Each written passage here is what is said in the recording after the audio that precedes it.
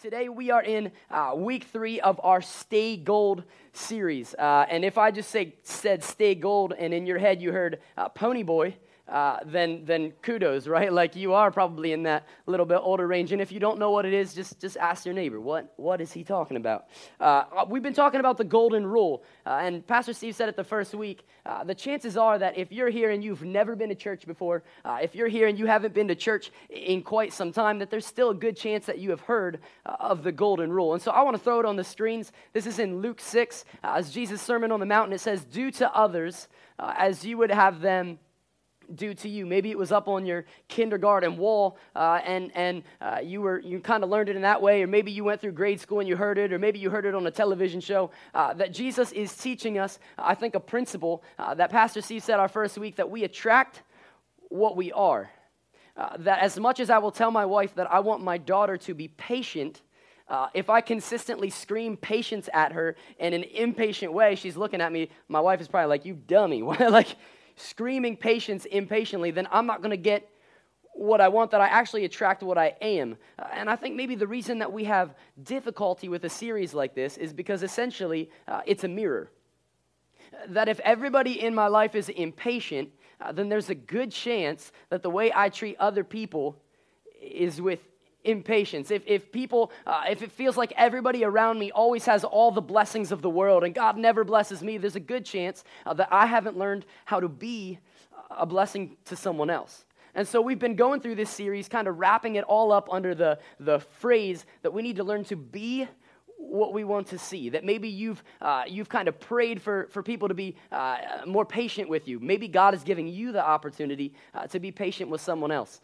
Maybe you've always kind of wished that you had a mentor, somebody a little bit further along than you, to sort of show you the ropes. That I would challenge you that maybe God has brought somebody a little bit younger and a little bit less wise for you to be that same very role in their life. And so I want to talk to you guys today about learning to be faithful. Steve started off our first week with learning to be what we want to see, wrapping up the whole series. This last week was that we needed to learn to be generous, and I want to talk to you guys today about being faithful. And I want to talk to you because I believe as humans that we are not naturally faithful people. And here's why I believe that. I have an 18-month-old daughter, and so pray for me. But what I've learned is that she didn't just come into this world and was like, man, I want to be a blessing to my dad. I want to be true to my word. I want to be honest. I want to be consistent, right? Like she came into the world, like anything I want, get it for me immediately, or I'm going to cause you to go deaf. And so I think as we come into this world, we're not naturally faithful. In fact, my daughter is getting to the point where she's independent now. She has learned that she can do things outside of mom and dad. She can reach things on the counter now, right?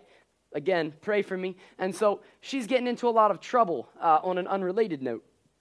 And so we have learned that we need to discipline her. And one of the ways that we discipline her is time out, right? And so she'll start throwing a fit. I will pick her up and I'll say, you might as well just walk yourself, but you're going to time out right now. And so I'll put her in time out, okay? And then when she's sort of coming down off of her fit high, so to speak, like she's freaking out and she's kind of subsiding, I'll say, Ellie, are you all done? Now, if you are a parent, you know that's code for, are you all done being a dummy? Don't look at me like that. You have thought the exact same thing, right? Like when they smash their head into the wall and then they cry and wonder how they got hurt, it just doesn't add up. And so I'll ask her, are you all done? Now let me tell you, 100% of the time, she will say yes. She's never like, you know what, Dad, I probably need to think about this a little bit more. I'm not really ready to go back into that situation that caused me to be in the fit in the first place. Maybe I should think about my actions. She's always like, yes. And it's not even like a well-pronounced yes. It's like she's angry that she has to say it, and so she goes, yeah. I'll be like, are you all done? Yeah. Yeah. And so I'll pick her up, and, we'll revisit, whatever caused the fit. Chances are it's I didn't let her play with the steak knives. God forbid. I'm a terrible father, I know. And so she'll see them again. Oh, I got to play with those knives. They're shiny. I'm going to play with them right now. She'll start freaking out again, and I'm going, you are a liar. You told me you were all done. Like, all done means all done, right? But the weirdest thing happens whenever I tell her I'm going to get a toy for her, or whenever I tell her we're going to go read a book, or I tell her I'm going to get her the snack that she wants. It's so crazy because she expects me to be completely honest and trustworthy 100% of the time. It's weird how that works, right?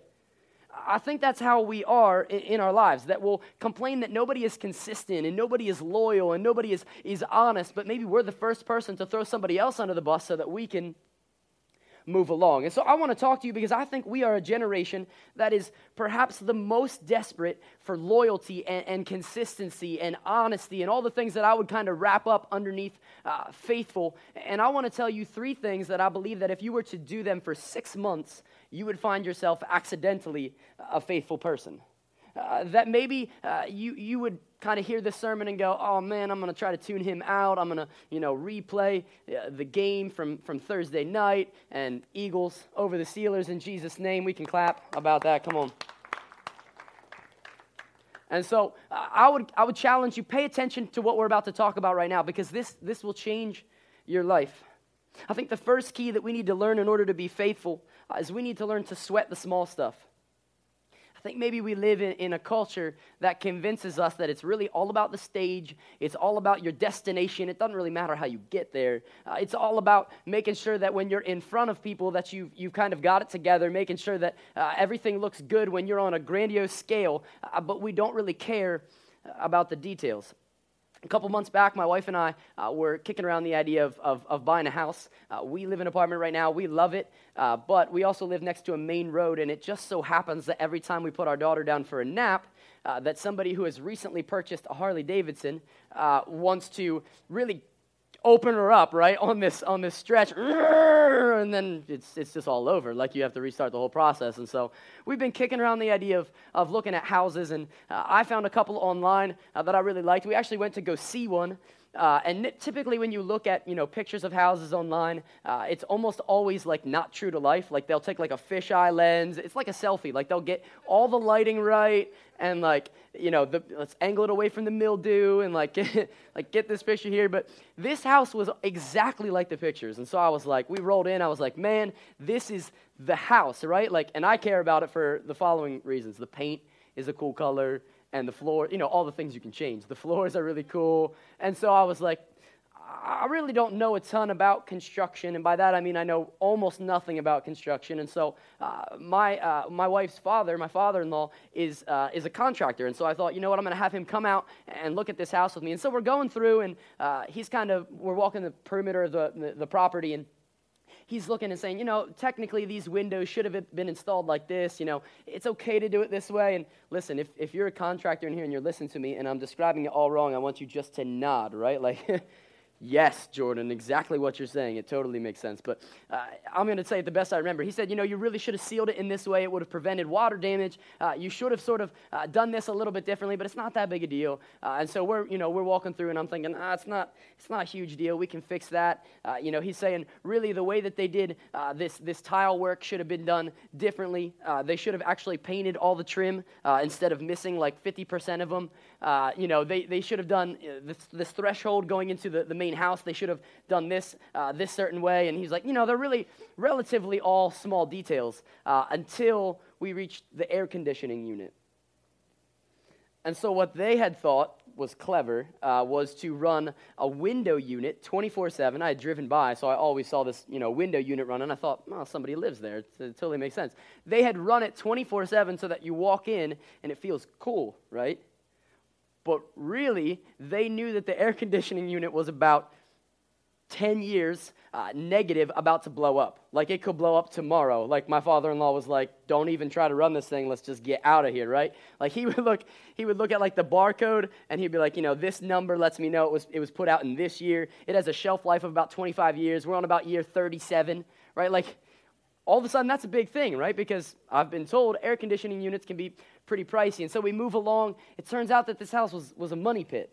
The oil tank was not only not full, but it was broken.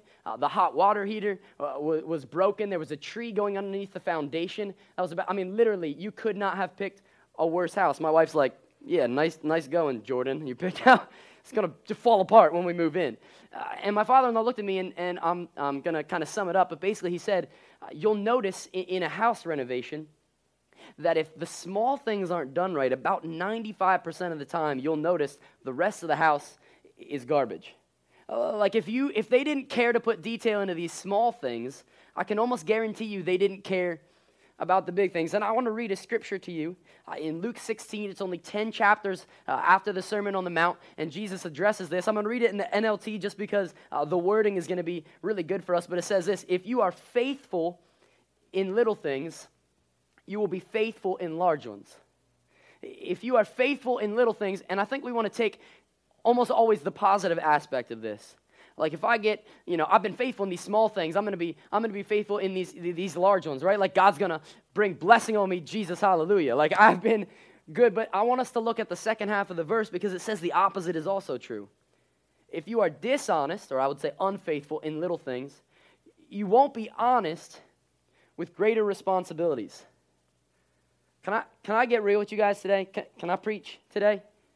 Anybody who has ever cheated on their spouse, they first let it slide with something small. Nobody's going to notice if I look at that girl. Nobody's going to notice if I watch Game of Thrones, right? I watch it for the story. You're a liar. Come on. Nobody's going to notice if I watch this Netflix show and then all of a sudden we throw our hands in the air like, where did this come from? I have no idea how I got here. Jesus is saying if you are not faithful in the small things, you will not be faithful in the greater things. Every coworker who's ever defrauded their company always convinced himself that at the smallest level that they could, that it was okay. It's not a big deal if I take these office supplies home. Nobody's going to notice this extra $10.63 in this expense account. And we let our faithfulness slide. See, I would convince you that our details determine our destiny. That people will say that the devil is in the details. I want to inform you guys today that actually the devil is in getting you to ignore the details. That we convince ourselves as we move along this path that was okay, this is probably okay, we justify ourselves, but I want to make it really clear. Two people will always see everything that you do. The first one is God.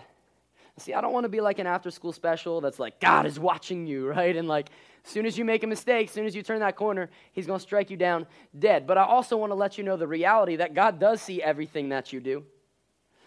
But I also want to let you know somebody else sees everything you do. It's you.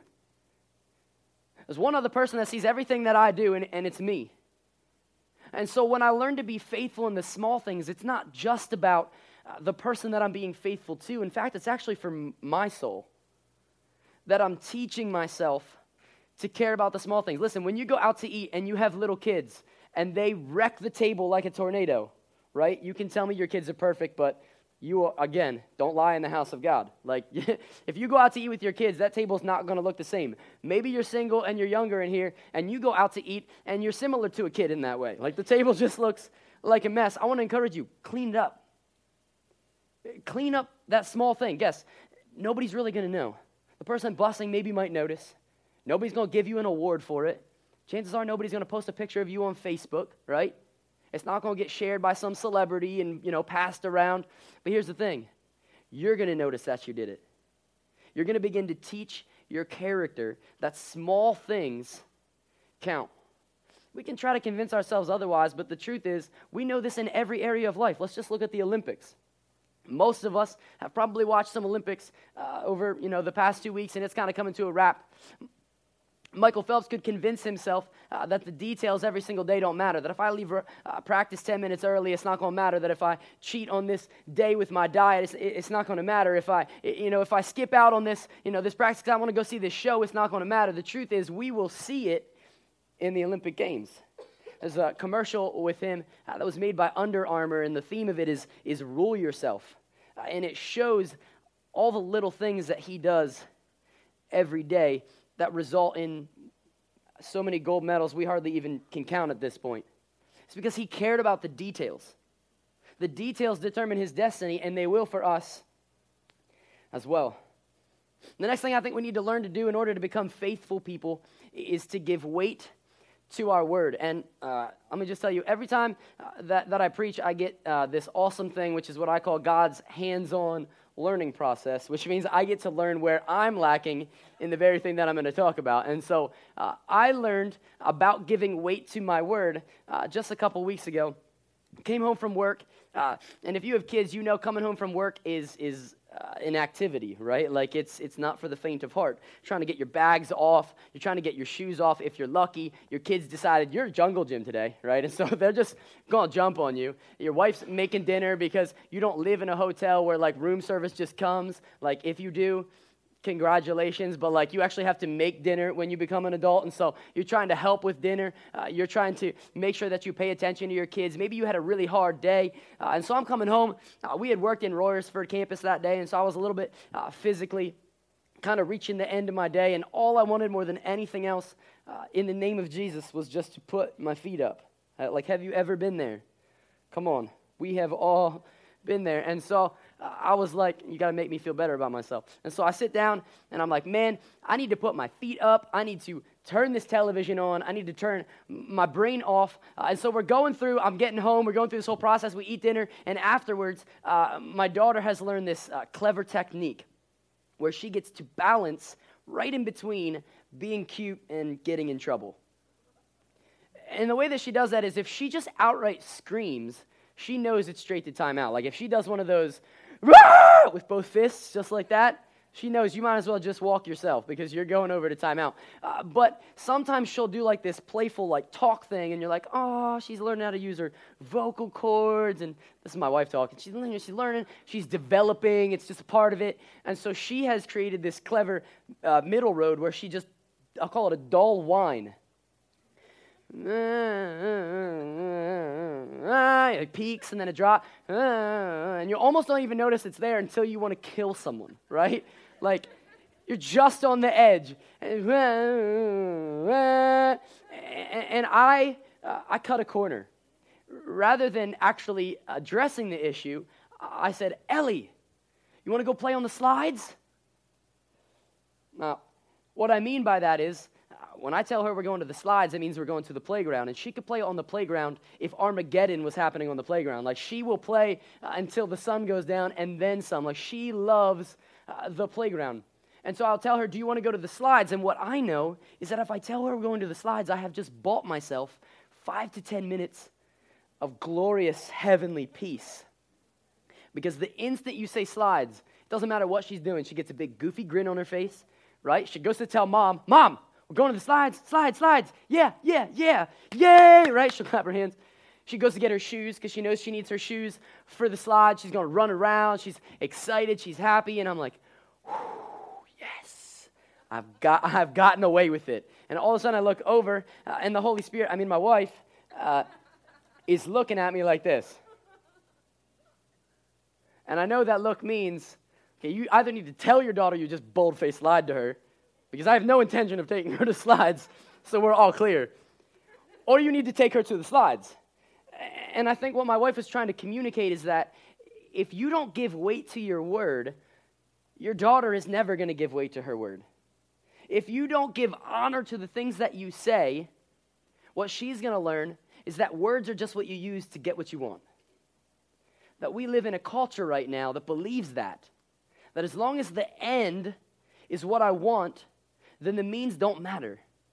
As long as what I get in the end is what I want, it doesn't matter what I say to get there. And so I want to read you a scripture that talks about this. This is James, the half-brother of Jesus, at the end of his book in the New Testament. In chapter 5, verse 12, it says this: above all, my brothers and sisters, do not swear, not by heaven or by earth or by anything else. All you need to say is a simple yes or no. Here's what James is getting at. If you find yourself consistently saying, no, I swear I will. No, I promise I'll be there. That you've already gotten to a point where people can't have faith in what you say.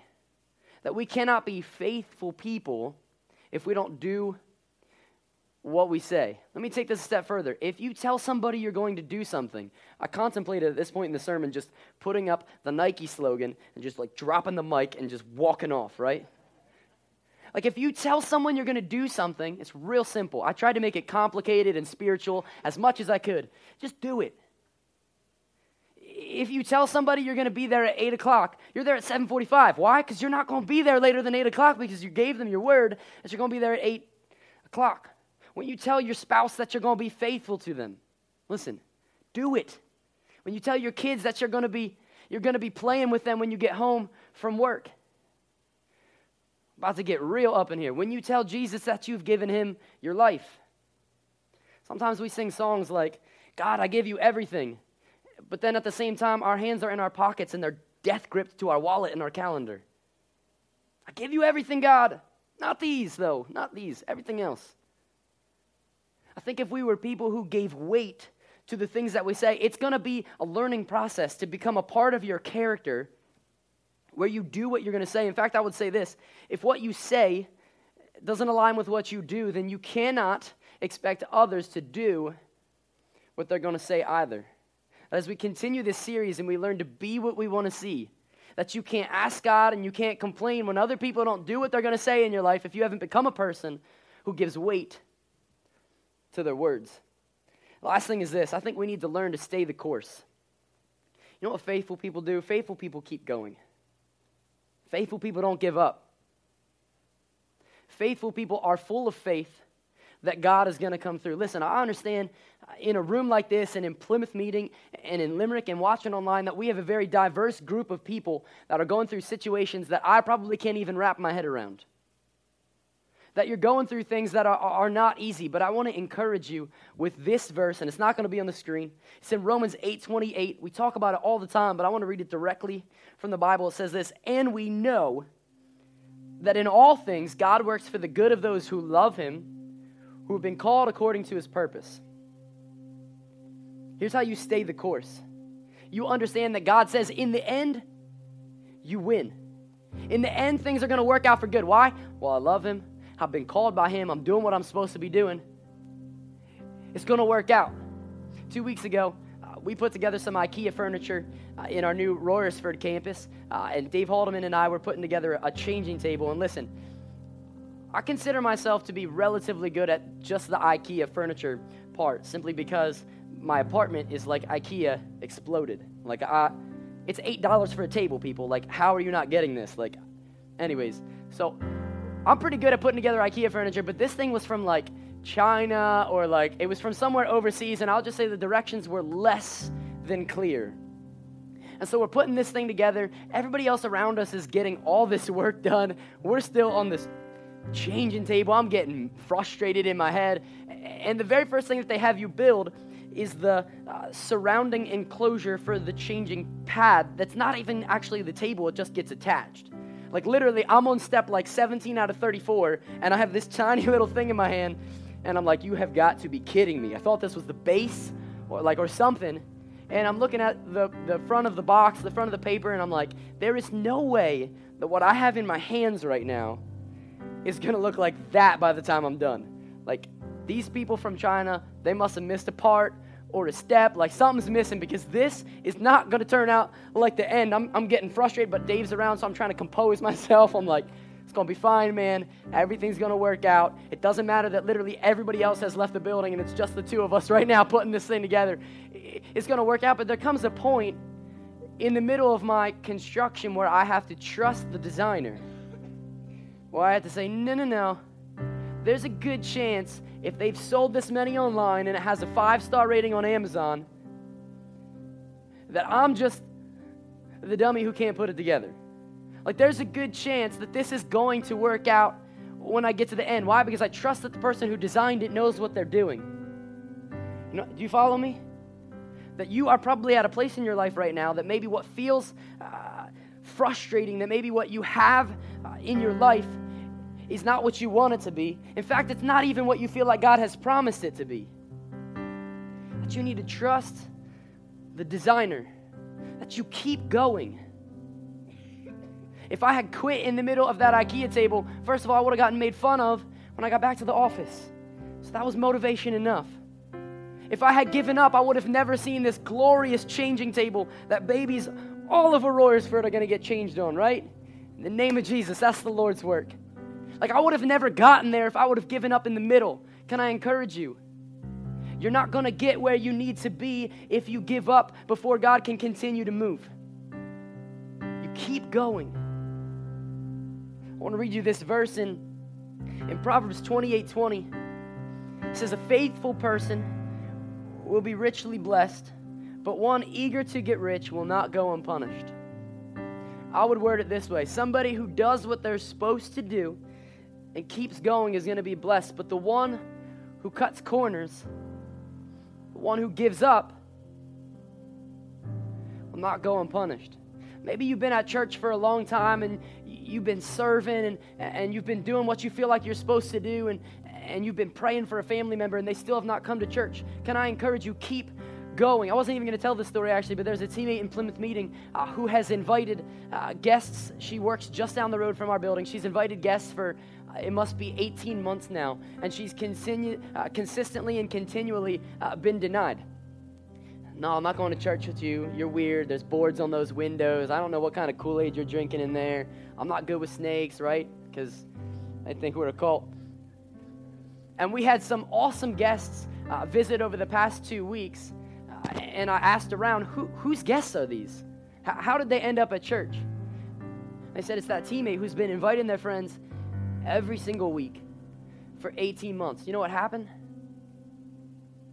She stayed consistent, and God came through. I'm going to keep going. Why? Because God tells me it's going to work out. It doesn't feel like it now. I can't see how it's going to happen, but it's going to work out. I want to let you know that we need to become people who see what it's going to be. That we've been talking about learning to be what you want to see, but I did something clever and I swapped the words. We need to learn to be people who see what it's going to be. This is what's going to happen in Royersford as we continue to build that campus after it opens. Let me tell you, when we started Plymouth Meeting, there was Sundays when there was like 3 people in the auditorium with me. And I remember telling God, you better get some people here. But there were key people in our campus that said, no, this is what it's going to look like. This is what God is going to do through it. That's how Journey got started. Steve had a vision, and God, I don't know how it's going to work out. I don't know how I'm going to get there, but I trust you. Why? Because you said all things are going to work out. I love you, and I'm doing what I'm supposed to be doing. God, you better come through. But guess what? I'm not going to give up.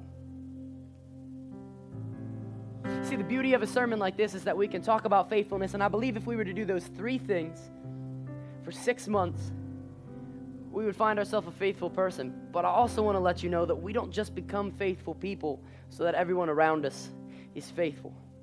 Come on, we don't even preach this sermon so that we can say, I'm going to be generous so that people are always generous around me. I'm going to be patient, we're going to talk about in 2 weeks, just so everybody is patient with me. Can I tell you, if you do it just for that, you're not going to do it for very long. You see, the reason that we are faithful is because of what God has done for us. I want us to read this verse in 1 Samuel 12.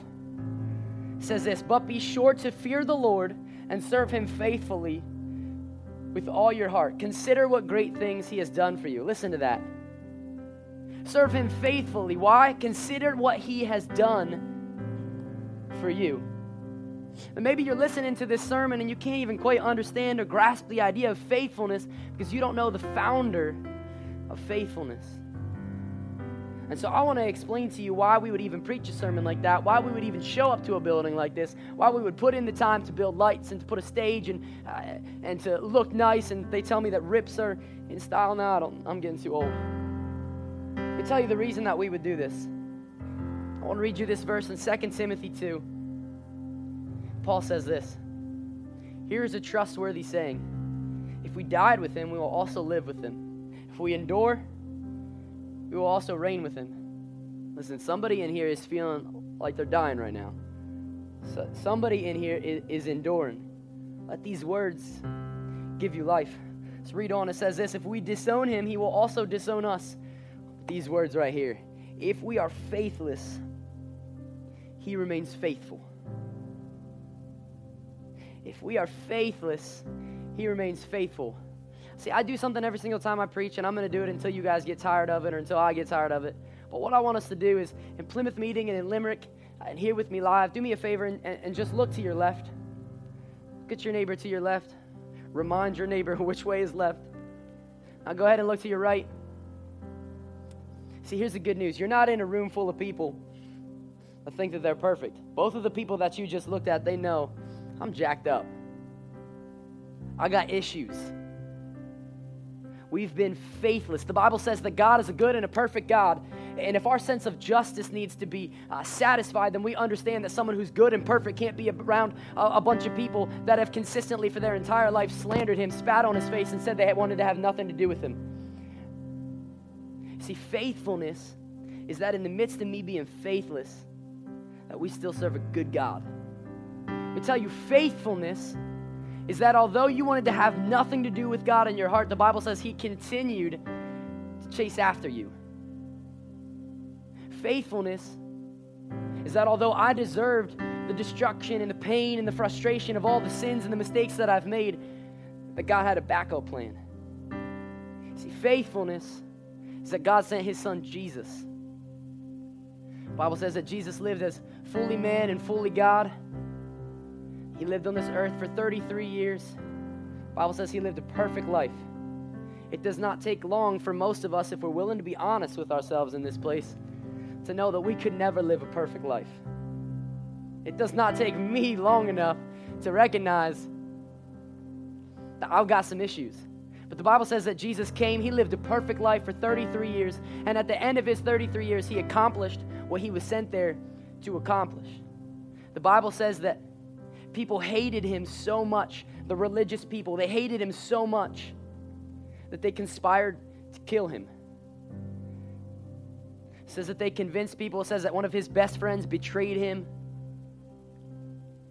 that he was put in prison, that they took him, and the Bible says that they crucified him. What that means is that they took a cross and they nailed his hands and they nailed his feet into it. It was the slowest, most painful way that they could think to kill a man. And that he died there for you and me. Faithfulness is, although he had all the power in the world, the Bible says that he endured torture and humiliation from the very humans that he was sent to save. It says that the Roman guards, that they blindfolded him and they spat on his face and they said, "Teacher, prophesy. Which one of us spat on you?" It says they blindfolded him and they beat him. They said, "Prophesy. Which one of us just hit you?" See, faithfulness is that he didn't have to go through that.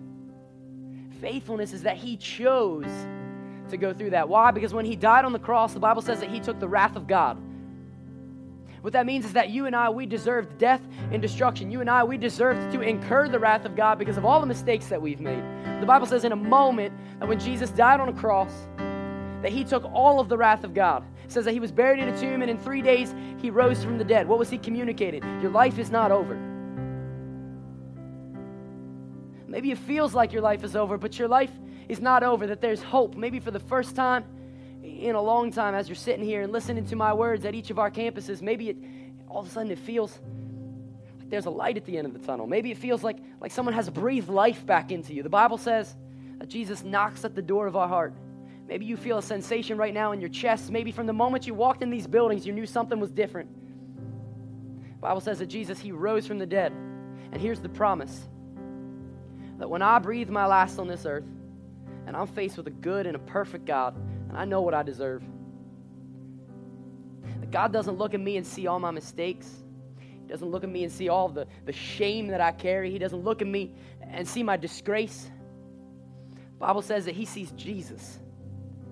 The Bible says we get to hide in the shadow of his grace.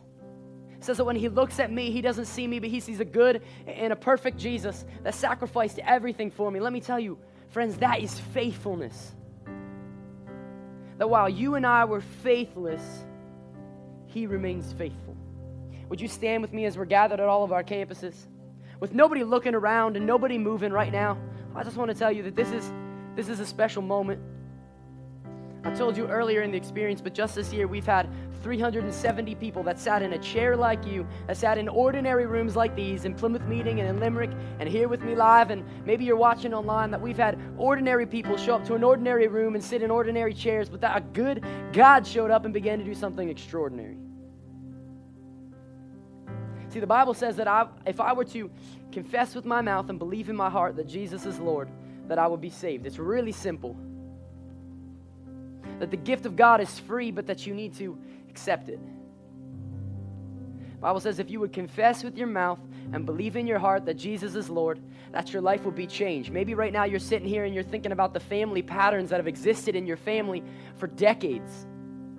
Abuse and poverty and frustration.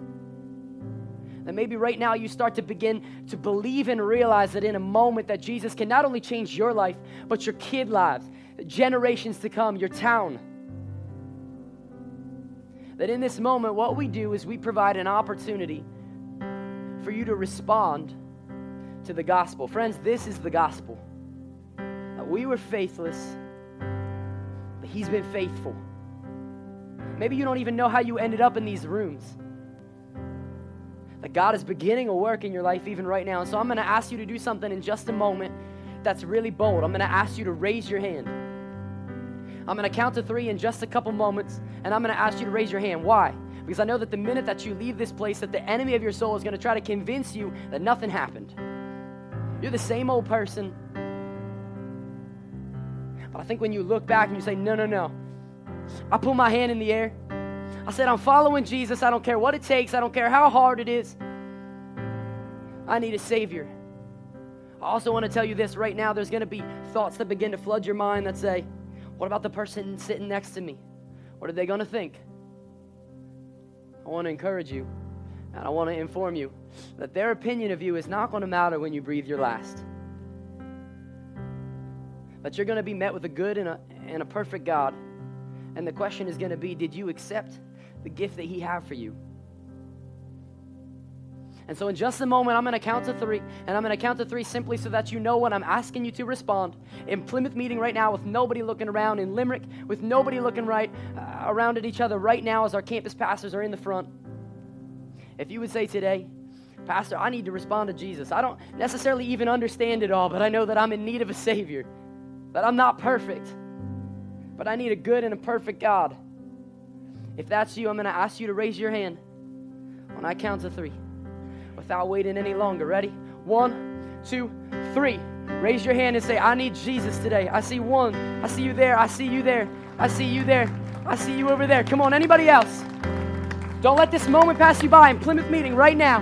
In Limerick right now. You say, I need Jesus. I want to give just a little bit more time. Maybe right now you're thinking, the thoughts are going through your head. I think this is for me. I think this is my moment. Don't let it pass you by. I'm going to wait for our other campus. We have one person who raised their hand in Plymouth meeting. Come on. Come on. In Limerick, we have 2 people that just raised their hands, stepping from death into life. Come on, church. We're clapping because the Bible says that when you experience this, that all of heaven rejoices. Come on, this is why we came. Let's pray together. God, we're just so thankful. We're thankful for what you're doing in our midst. God, we're thankful that even though we were faithless, that your word says you were faithful. God, that when we weren't enough, that you've always been enough. God, that when we were at our worst, that you were at your best. God, we thank you for what you're doing right now in our hearts. God, I pray that as we move forward and as we leave this place, God, that there would be such confidence in what's happened here. God, we thank you for your love and your grace that makes any of this possible. And we celebrate today for those people who have had their life completely changed, I believe, in a moment. And as 3 campuses, we pray this in Jesus' name. Amen. Amen. Come on, church. Would you celebrate with me?